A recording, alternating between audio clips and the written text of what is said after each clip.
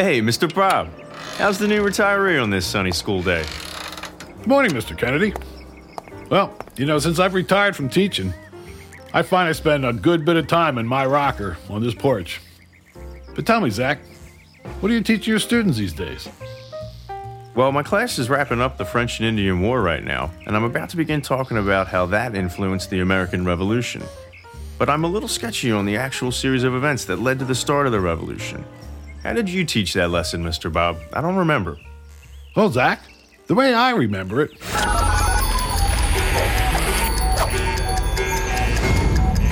You are listening to The World According to Mr. Bob, a historical fiction educational show based on true life events.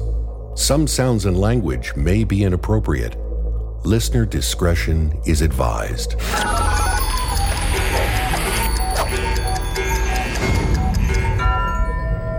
George Washington has called a meeting with other Freemasons and colonists at the New City Tavern at 2nd and Walnut Streets in Philadelphia.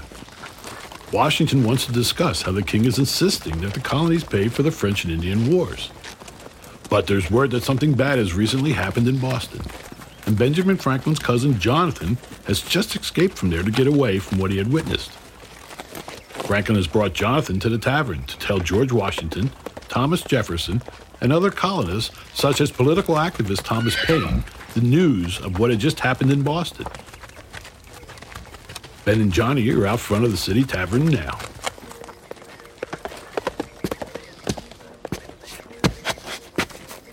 Johnny, now don't embarrass me. These gentlemen are my friends and very influential people here in Philly, so behave. Benji, relax, I got this. We'll just stop in for a pint, and I'll let all your friends in Philadelphia know exactly what I saw in Boston. And only what you saw. I know the way you get after too much to drink.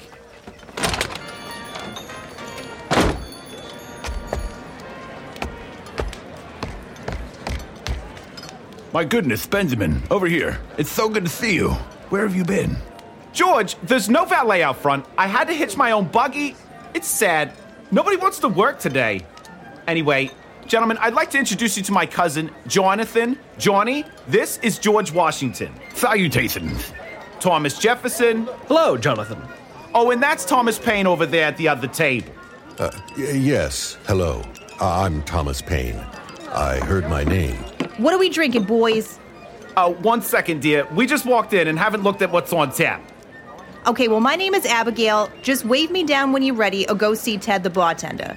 But be nice to him, please. He can be cranky when this place is this busy. Thanks, Abigail. We'll let you know. It's excellent to meet you, Jonathan. Say, where are you from?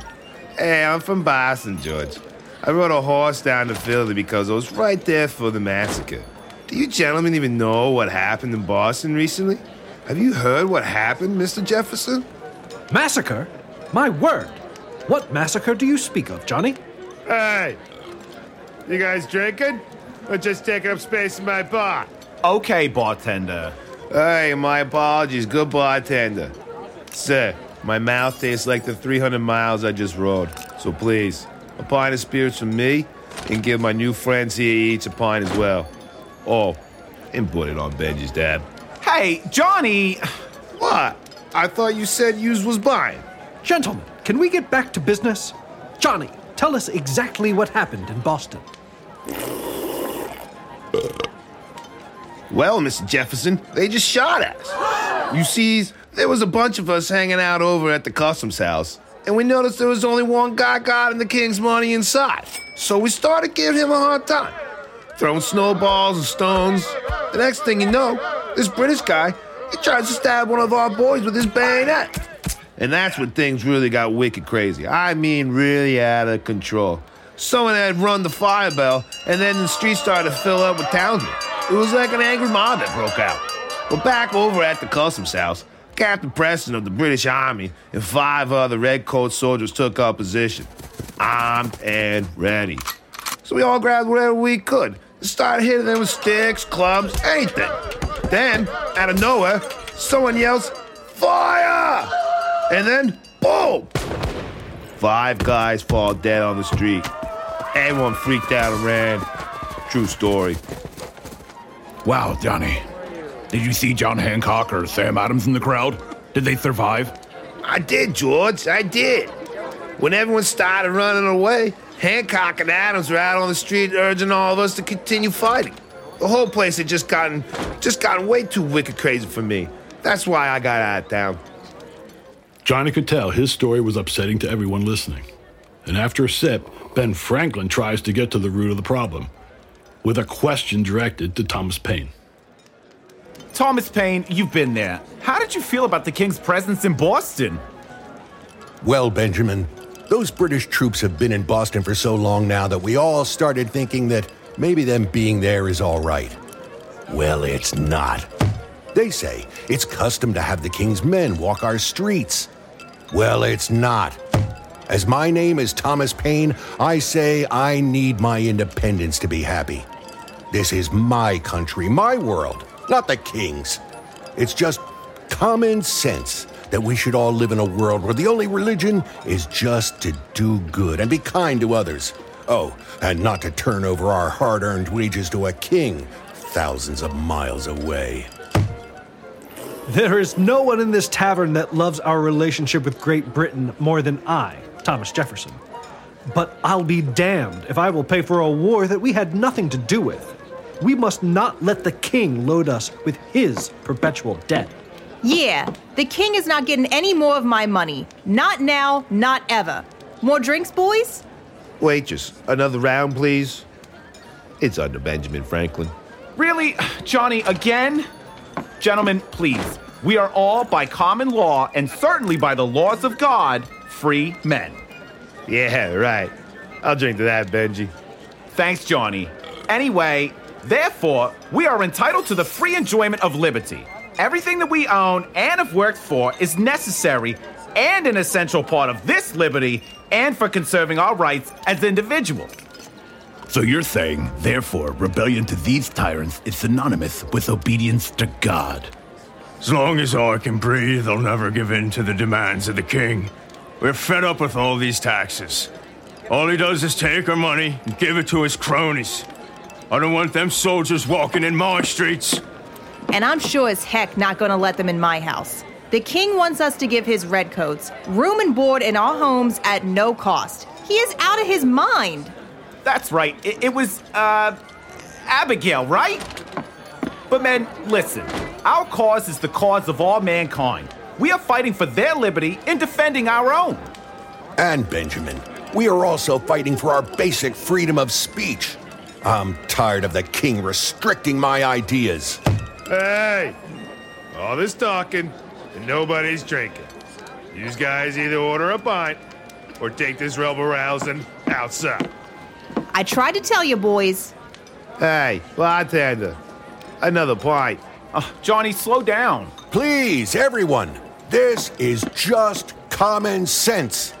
A long habit of not thinking something's wrong gives it an outward appearance of being right. People then begin to accept the wrong as simply being a defense of our customs. This is not right, and it cannot continue. Whatever is my right as a man is also the right of others, and it becomes my duty to guarantee this right as well as to possess it myself. Hear, hear. Hear, hear. Yeah. Hear, hear. Well, Mr. Payne, common sense tells me that I can go wherever I want. And it don't make no sense that the king says I can't go west of the Appalachians. That's right. And as long as we are talking taxes and trade, then why are we still buying the king's tea with his extra tax? It's outrageous. We already buy directly from the East India Company. So what if their tea is green? I drink it. Unfortunately, and maybe news to you, Johnny, England owns the East India Company, so this forces us to do business with the king regardless. But we simply cannot and will not be an open wallet for his convenience. Good points, Thomas Jefferson. And I don't mind the green tea either. But we are in a time when our lordly masters in Great Britain will be satisfied with nothing less than depriving us of our American freedoms. It seems highly necessary that something should be done to avert this blow and maintain the liberty which we have inherited from our ancestors. But how do we do this, George?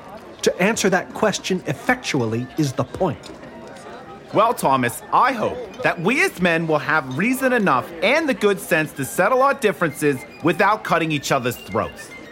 I believe that no man should have to question what is right or wrong, or even hesitate for a moment to use arms in defense of so valuable a blessing. But that's clearly just my opinion, as a general. The men paused to take a drink, noticing the tension is growing in the room. This discussion is generating a very serious realization of what the near future beholds. Yet taking up arms, I would also hope to be the last resort. Our complaints to the throne and our declarations of disapproval to Parliament have proven to be ineffective. But how far should we take this? Maybe we should try cutting off their trade completely, or just stop buying the king's tea with that ludicrous new tax. That would certainly get his attention. Yeah, George, I got it.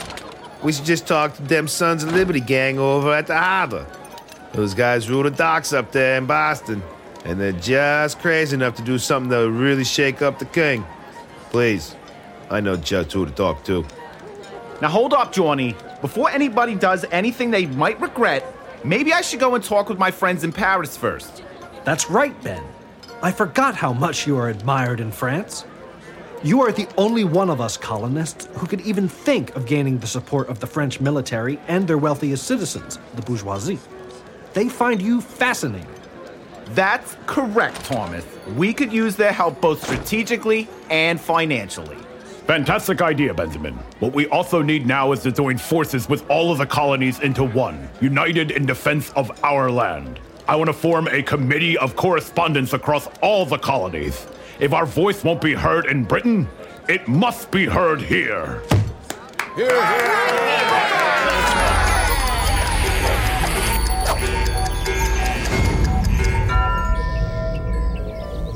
And that's kind of how I remember the way things went down, Zach. Wouldn't it be funny if that's how the war began? But yeah, you're right, Mr. Bob. It really wasn't just one thing that started the revolution. No, it wasn't. The king's laws and all his taxes had really pushed the colonists to their breaking point. That's probably the main fact that I should make sure my students really understand. Yeah, it's kind of just like today, Zach. Minus the king. Okay, these kids won't teach themselves. I'm off to class. Thanks, Mr. Bob. As usual, I'm glad I stopped by. Me too, Zach. I'll see you soon.